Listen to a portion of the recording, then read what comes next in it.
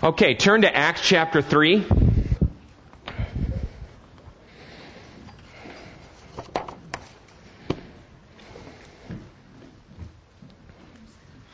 We're going to do things a little different today. We wanted to start our worship off this morning with just a couple songs, and then we'll do some teaching. We'll have our 5-minute response time, and then after that time, we'll have a little bit more worship today.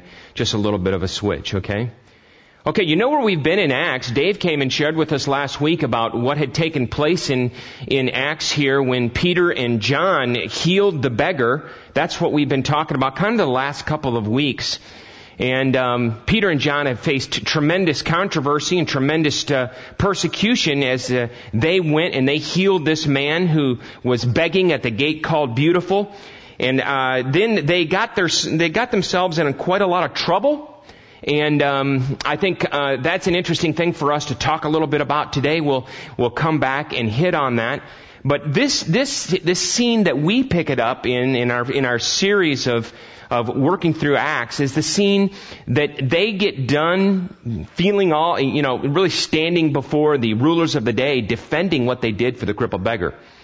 And after they get done, now let's see what takes place and how they react and respond. Acts 4. Did I say 3? I did. I'm sorry. That's 4. Here, let's change it. Okay. 4, starting at verse 23 with me, okay? On their release, Peter and John went back to their own home, or their own people. On their release, Peter and John went back to their own people and reported all that the chief priests and elders had said to them. When they heard this, they raised their voices together in prayer to God. Sovereign Lord, they said, you made the heaven and the earth and the sea and everything in them. And you spoke by the Holy Spirit through the mouth of your servant, our father David. This is a psalm, Psalm 2 actually. Why do the nations rage and the peoples plot in vain? The kings of the earth take their stand and the rulers gather together against the Lord and against his anointed one. And then in verse 27, indeed Herod and Pontius Pilate met together with the Gentiles and the people of Israel in this city to conspire against your holy servant Jesus, whom you anointed. They did what your power, now look what they said, it says there now. They did what your power and will had decided beforehand should happen. And we've talked a lot about that. We're going to come back and hit on that today, this concept of what it means, God's sovereignty really means in our real lives. Now, Lord, verse 29, now, Lord, this is their prayer now. Now, Lord, look what they say. Consider their threats and enable your servants to speak your word with great boldness. A lot of things that we can learn here. Okay? Enable your servants to speak your word with great boldness. Verse 30. Stretch out your hand to heal and perform miraculous signs and wonders through the name of your holy servant Jesus. And after they prayed, the place where they were meeting was shaken, and they were all filled with the Holy Spirit and spoke the word of God boldly. Just 2 for you today that I want to pick on and talk about. And the first point that I want to talk with us about today is, I just love this. I can't get over, we just got to talk about it. And here's what it is. Friends, I want to talk about prayer today. I want to talk about this here.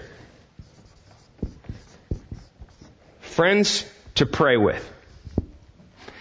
It should intrigue us, at least in a minute sense, that after all they had gone through, after all that the disciples, these 2 men had dealt with in this whole healing, that what they decide to do was go to be with their buddies and pray with their friends.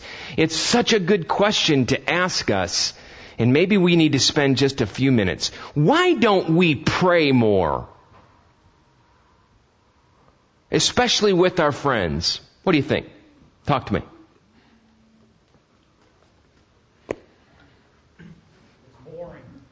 It's boring.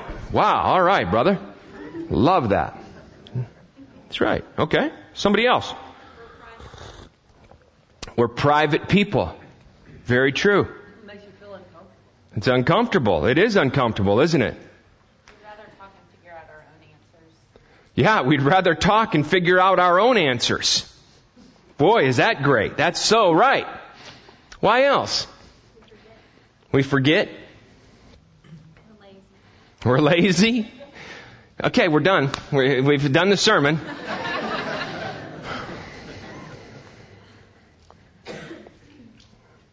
After all the struggle, after all the punishment, the possibility of actually facing death, they run to their friends to pray. They didn't, let me say that again, they didn't do what we typically will do as in a response. Dave was talking a little bit about this as a response to pain and opposition or persecution or struggle or whatever takes place in our lives. Many times what we will do is we will run around in this giant circle like a dog chasing its tail of fear and anxiety. Right? We've talked about that. Oh my gosh, what's going to happen? Oh my gosh, why did this happen to us? What are we going to do? They didn't run down to the nearest bookstore to get the best self-help book. They didn't go on iTunes and get some kind of a podcast that would say, help me in the midst of possibly facing death. Right? They didn't go to the yoga class. I'm going to get a bunch of people to get mad at me. They didn't go to the yoga class to clear their mind and get their body balanced. And yoga's great. That's great. Don't talk to me about yoga. That's not what I'm saying. The point is, the point that I'm trying to make is isn't it true? You know, a lot of times the way I respond to my pain or my struggle and, is I just want to go be alone somewhere and smoke. I'm just confessing to you. I just want to go be alone somewhere and really enjoy tobacco. My pipe or whatever. That's how I like to respond many times to you. And many of you that have been with me from the beginning know that this is an issue I deal with. Sorry to let it all down for you. Sorry to keep it real, brother. I mean, that's just how it is for me. When I get faced with these things, I want to run. I get faced with all these massive fears. I start thinking about a ton of things that could possibly happen. Are you like me at all? Am I just talking alone here up here? What do you think? Some of us will pull out the liquor.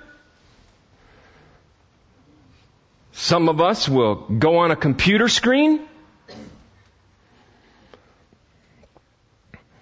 That's one of our typical responses is we will do what I call the dog dance, which is running around in circles, chasing our own tail, hoping that in some way we'll catch it and hoping that in that circle we'll get an answer. They didn't do that.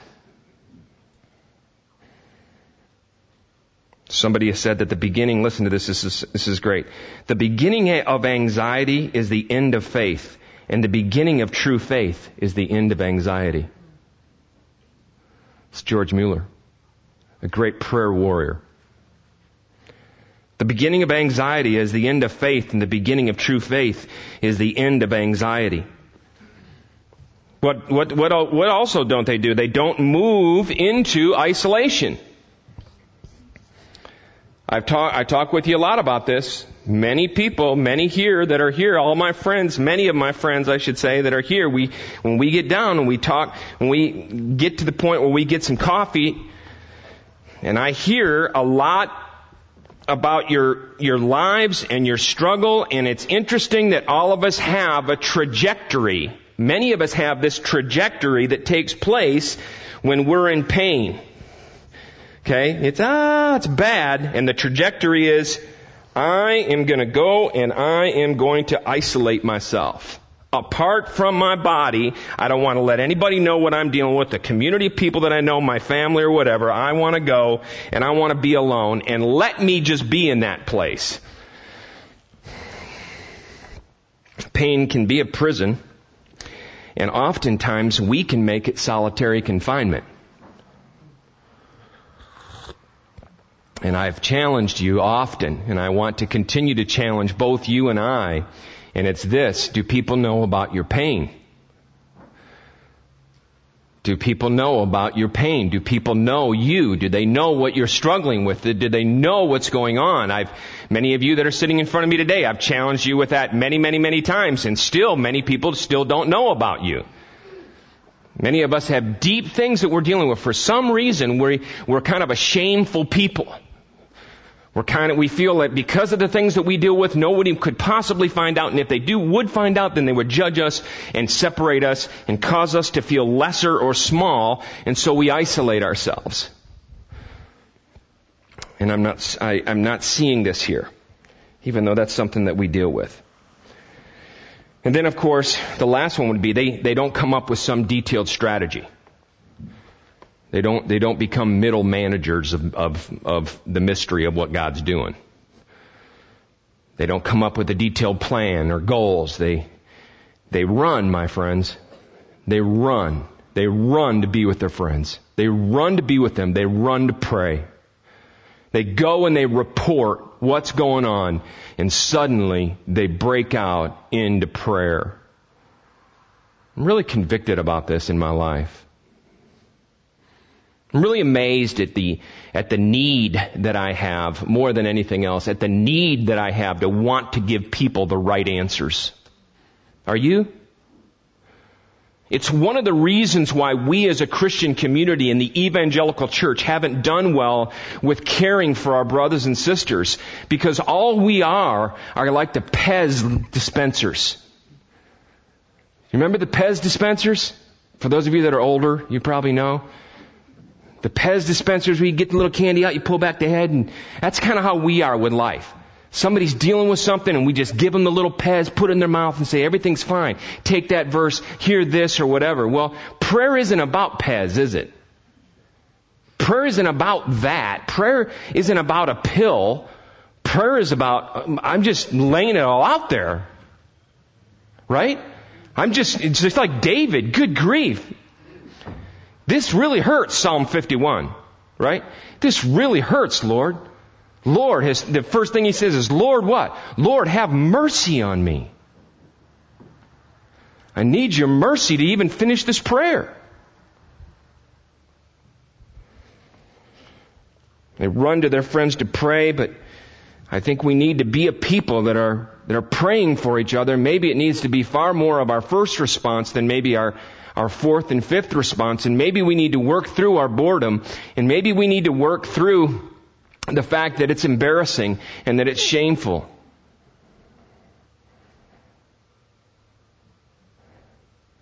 I remember one day my dad came down to my room. We were talking, and I looked at him, and I said, man, I'm just dealing with all these things. I was in high school, and of course, all your problems in high school are like heightened. Every problem that's a little problem is like a huge problem, right?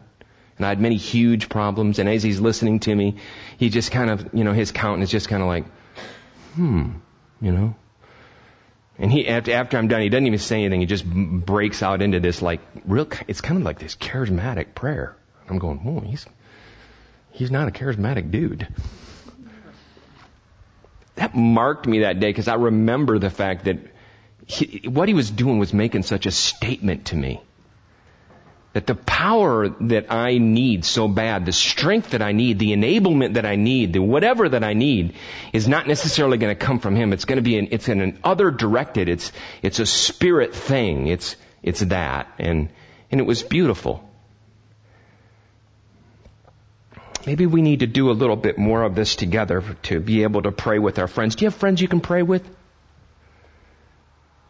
Do you have friends you can pray with? Some of us are afraid to pray. We're thinking we'll say the wrong thing. That's like my children when they come to me. Just to let you know, I love them so much they can't say the wrong thing. They just are with me, They want to be with me. They want to relate with me. They want to commune with me. They want to talk with me. And it's a good thing. And that's how God, I think, views it. Are we praying with each other? Are we praying to our Lord? It could be one of the greatest gifts we give to one another. Friends to pray with. And the second thing I want to talk with you about today, that is obviously, and for those of you that have been here for a while, you know that this is one of my most favorite topics. I'm sorry. I'm a Presbyterian minister. Not really, but I just am in disguise. I love this piece of scripture here that it says, and when it says, look there in verse 24, when they heard this, they raised their voices together in prayer to God. Look what the first thing out of their mouth is. Sovereign Lord. Sovereign Lord. And when you get the feeling here, you're getting the feeling that this is kind of the prayer of conviction. You ever heard somebody pray that was super convicted and passionate about what they're praying about? I mean, it was like one of those house shakers in this. I mean, we don't get a lot of house shaking after we pray today, do we? No, maybe not. But do you ever prayed with somebody that when you prayed, it would just ruined you in the best of ways? They prayed with deep conviction. That's really what's going on here. Let me ask us all a question. When I ask us, I mean me too. Before I get into this, can I ask you something that maybe you could think about this week? What are your convictions? What are my convictions? What are your convictions? What are the things that are absolutely unshakable in your life? You don't need proof. You don't need any more evidence. These are things that I'm deeply convicted about. If you're an unmarried man or woman in the room, are you convicted? Is one of your convictions the fact that I will save my sexual treasure until I'm married? Because of what? And I'll get into this in just a second. Because God is sovereign and God has said that's the way that He wants it. He's my ruler. He's my king. I'll submit to that absolute. That's a conviction that I have that He is that and I'm going to live in that. That is a very unpopular topic for me to talk with you about in today's world. Because today's world is extremely relative and pluralistic society that says everybody, whatever they believe is okay. When you're talking about a sovereign God, you're talking about an absolute God. A God of total truth. A God who has the total rights to say, this is how it is. We don't like it, do we? I know I don't. What are our convictions? Men, married men, are you convicted about the role that the Scriptures are calling you to be for your wife? Are you convicted about that? Ladies, are you convicted about the scriptural role that's laid out for you and your husband in Ephesians 5? Are you convicted about what Paul's telling you about today? Do you realize that even as I stand here today, it's a very unpopular thing for me to talk to you ladies about the possibility, think about that, I just threw that word in, the possibility of submitting to your husband. Let's not get all into that. That's for another sermon. But I do want to highlight it to let you know. Isn't it amazing where our world is? That even the very biblical principles that are absolutely crystal clear in Scriptures are difficult for the church to even talk about. It's difficult for us. It's difficult for me to even walk over a line and talk to you about sexuality today. If you're struggling with homosexuality or you're struggling with morality, it's difficult for me to talk about the marriage relationship, the marriage bed, all kinds of things because of this world that we're living in, thus giving us kind of this feeling that as Christians, we don't really have to have convictions. It's okay for me to steal a little from work. It's okay for me to do this. It's okay, whatever it is. You follow? Conviction is important in the spiritual life, in the Christian life, in the journey.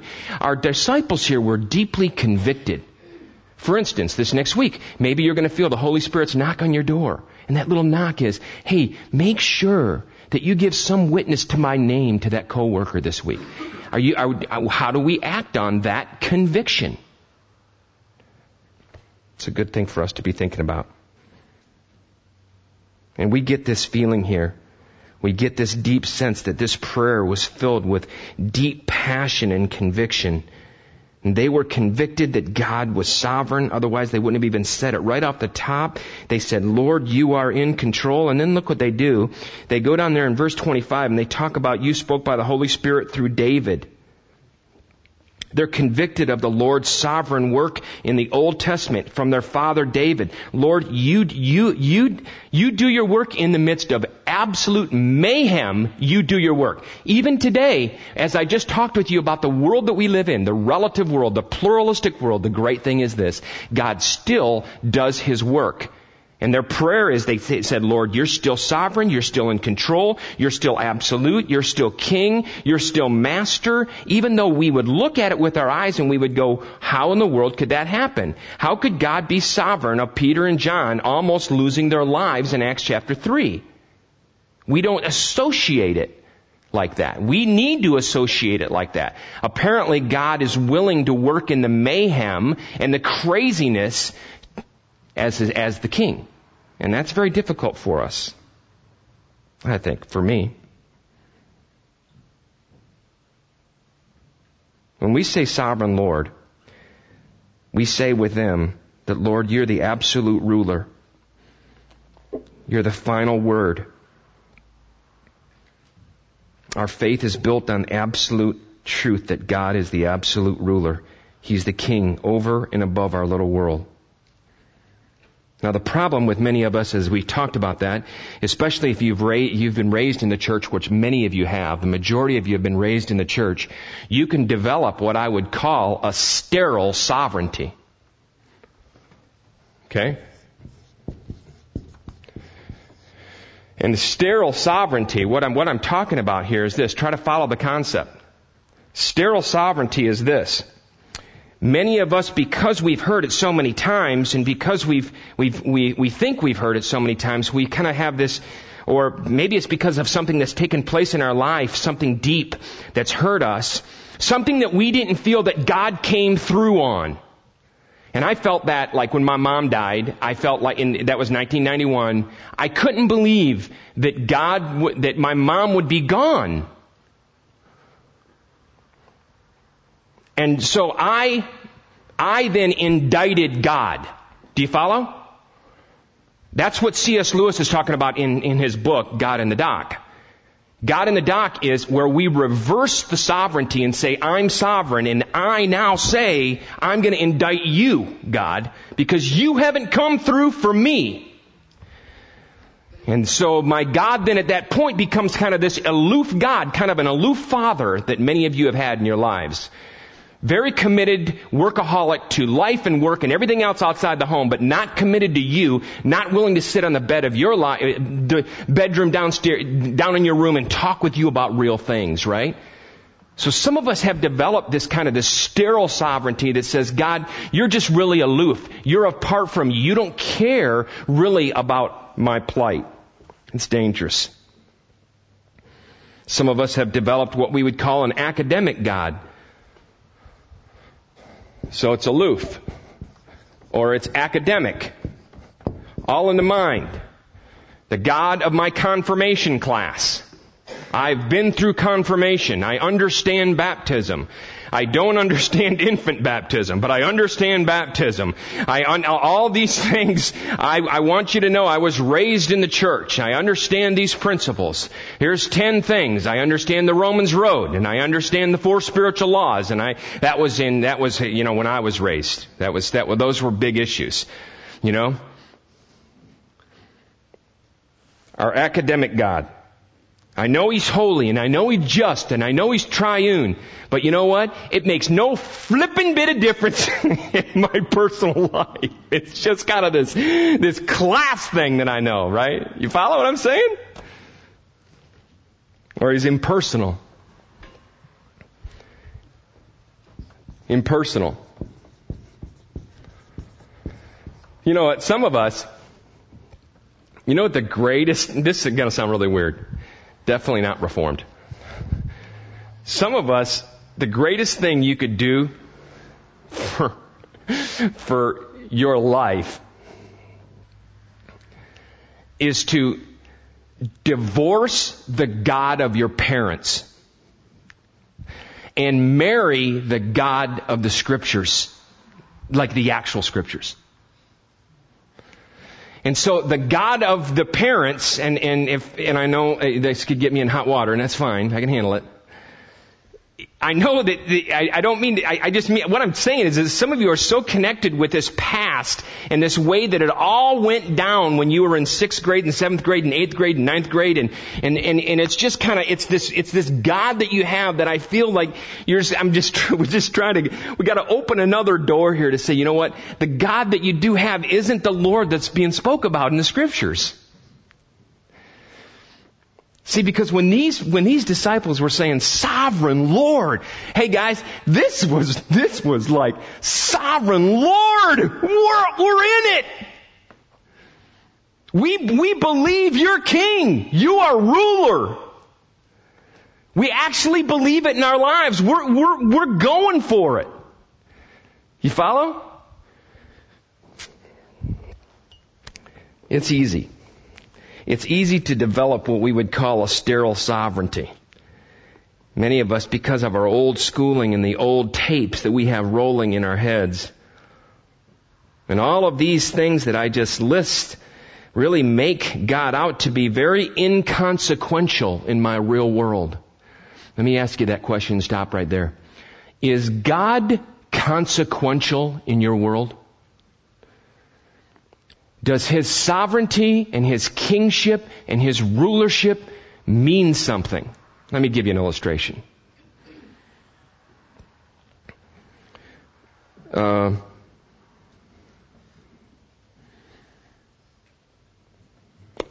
were at Matt and Tawny's wedding. Very nice wedding, by the way. Thank you for inviting me. It was fun. Went and sat at the back table.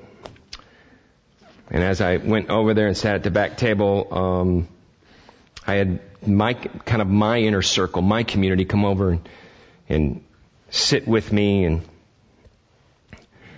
I looked out around that table and I just said, man, I love these people. I really love them. It was beautiful, you know. My children were there, my wife, and I was wrecked by the absolute and unbelievable way that God has absolutely wrote my story. But when I say my story, He's wrote His story into mine. I just couldn't handle it. I was so deeply thankful in this most beautiful moment in the corner of Brentwood Country Club with a glass of red wine. Thank you, God. I was so blown away by God's phenomenal mercy and His consequentialness in my life that there's no way I would have ended up in that room without His movement, without Him being sovereign. I would have probably, married like 25 wrong women before Shelley.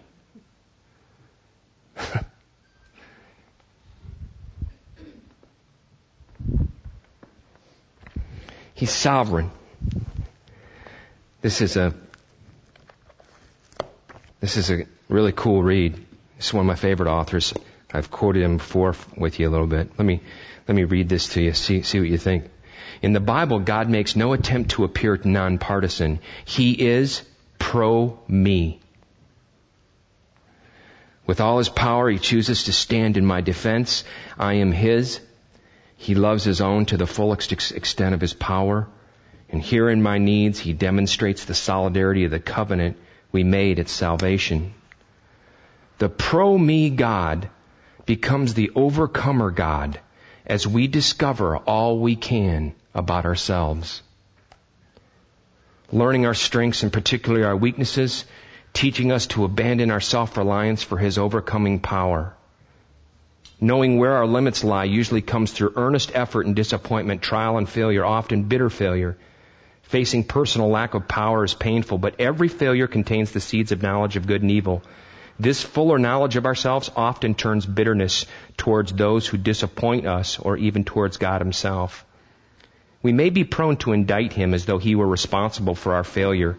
How wise we would be to see that often the culprit in all of our suffering is ourselves.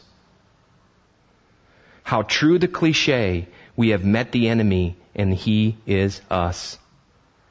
Byron recognized this principle when he wrote, I love this, "The thorns that I have reaped are of the tree I planted. They have torn me and I bleed. I should have known what fruit would spring from such a seed."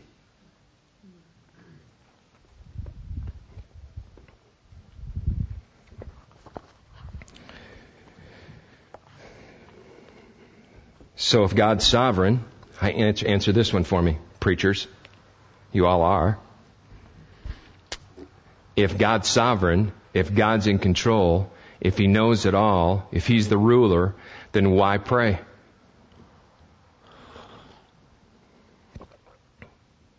Come on. No wrong answers, classmates.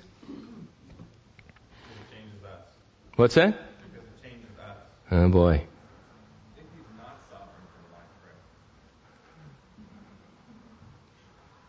That's an excellent musician's answer. I love that answer. If He's not sovereign, why pray? Maybe prayer is more about us. Somebody else? Why pray if He's sovereign? So we can be more in tune with what He's at, so we can receive it. Okay? So we can be more in tune with the Lord so that we can receive it. Anybody else? Take a shot. It's just relationship. Yeah. So that we can relate.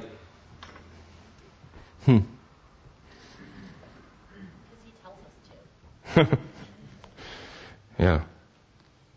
Now, yeah, that's the juxtaposition. We're talking about sovereignty, yes. To receive His best. Huh? To receive His best? Yeah. Because He told us to, it's because He wants us to receive and live in His best. It's not He's saying, not have sex before marriage because I said so. It's His best because a lot of crap happens if you don't. A lot of crap happens if you don't. That sounds like a good sermon. I love that, Jane. And it's the sovereignty of you marrying the right person and me so not marrying the right person. And He works through that too. That's the sovereignty. That's awesome. Thanks for sharing that. What if the right person was there? And because we weren't praying, we missed it. There you go. Yeah. Life sucks because I didn't go to God. Mm-hmm. It works out better when I do. He's got a path, and Proverbs says, the man who abandons the path will be severely punished. And me planting that tree and bleeding my own whatever, I did it to myself. He had a path. He had a course. The steps of the righteous are ordered of the Lord. Is He still sovereign on the wrong path? Yes. That's the crazy mystery, isn't it? That's like wild, Right? Let me give you a few closing thoughts. When you unfold the giant drama, like if you were to look at throughout redemptive history and biblical history, you see a beautiful picture. It's like, imagine yourself at the most beautiful opera house and the curtain opens. And as the curtain opens, you see 4 people around a kitchen table weeping in prayer. Right? When you look at redemptive history, that's what you see. You see God's people weeping. You see God's people also in joy in praying. Deeply in joy. So does David. Deeply joyous in other Psalms besides 51. Not too joyous in Psalm 51. God allows it all. But we see it. It's the giant drama. It's the story being told. And then real quickly is this. I think for us today to really think about prayer and calling our congregation into praying and praying with each other, I want to make sure to let you guys know something. We really need prayer for a couple things right now that are majorly on us. And one is that it looks like we may be possibly have to leave the downtown campus, our midtown downtown campus, because the convention center that's going to be built. And so today, Randy is calling people to pray. Our movement doesn't have any money, so it's not like we can take $1 million and go down and buy a warehouse and redo it for $10 million. We're really unsure if we would be able to raise even like any money. And so we were deeply convicted as we faced this last week. We're just going, Lord, we're just going to pray. We don't know. Let me ask you something. But does God know? He knows. We don't know. We don't have money. We don't know, but we definitely know that we've got to do. We got to pray. Lord, okay, what are you going to do? God already knows the place. And apparently in some very beautiful way, God wants to allow us to walk through the struggle of getting to that place. And that's hard to submit to.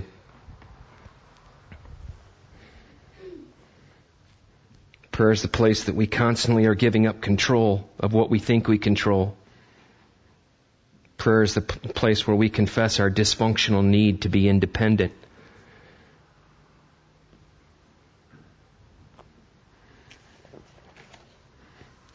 A minister was interrupted one morning by his little son, who entered his study and sat down at his father's feet and fixed his big wondering eyes upon his father's face. And the father turned to him and asked impatiently, "Well, what is it? What do you want?" And the big round eyes grew wider still with unbelieving amazement, and the little voice answered and said this, "I don't want nothing. I only like looking at you and loving you." Maybe that's what prayer is. Relating to God and saying to God, I'm just looking at you and loving you. And He says back to us, I'm looking at you and loving you too. It's a good thing to think about. Let's pray. God, I pray, first of all, what's on my heart this morning is I want to pray for our community here and the many stories here that are very hurt and deep suffering stories. And we are struggling people, and it's hard for us many times in prayer to just even open up our hands and our hearts and to say that You're sovereign and that we trust You and we want You to be the King over our lives. And so please, Lord, just really give us the strength, enable us as the disciples pray to do Your work, to be in Your presence. Lord, I just pray Your Spirit down upon us in our marriages and in our careers. And I specifically pray for our musicians here this morning and in the mission that You've called them on. I pray that You would raise up their feeble hands and hearts and lips. I pray that you would help them to be the creative person that You've wanted them to be, that You want them to be. Lord, I just pray You'd strengthen them. I pray for the young lady here today who thinks that she's never going to get married. She thinks that nobody could ever love her. I pray, Lord, that You would strengthen her in her deepest of soul heart. We pray, Lord, just hear us as a needy people that want so badly everything that You have to give to us. Be sovereign over our lives. People traveling, we have all kinds of things that are going on. Be sovereign, Lord. We trust You with what Your plan's going to be for the downtown campus. We have no idea, Lord. Hear us just say to You, please, Lord, lead the way. Give us wisdom. Steer the ship. Be the head of Your church. We thank You in Your name. Amen.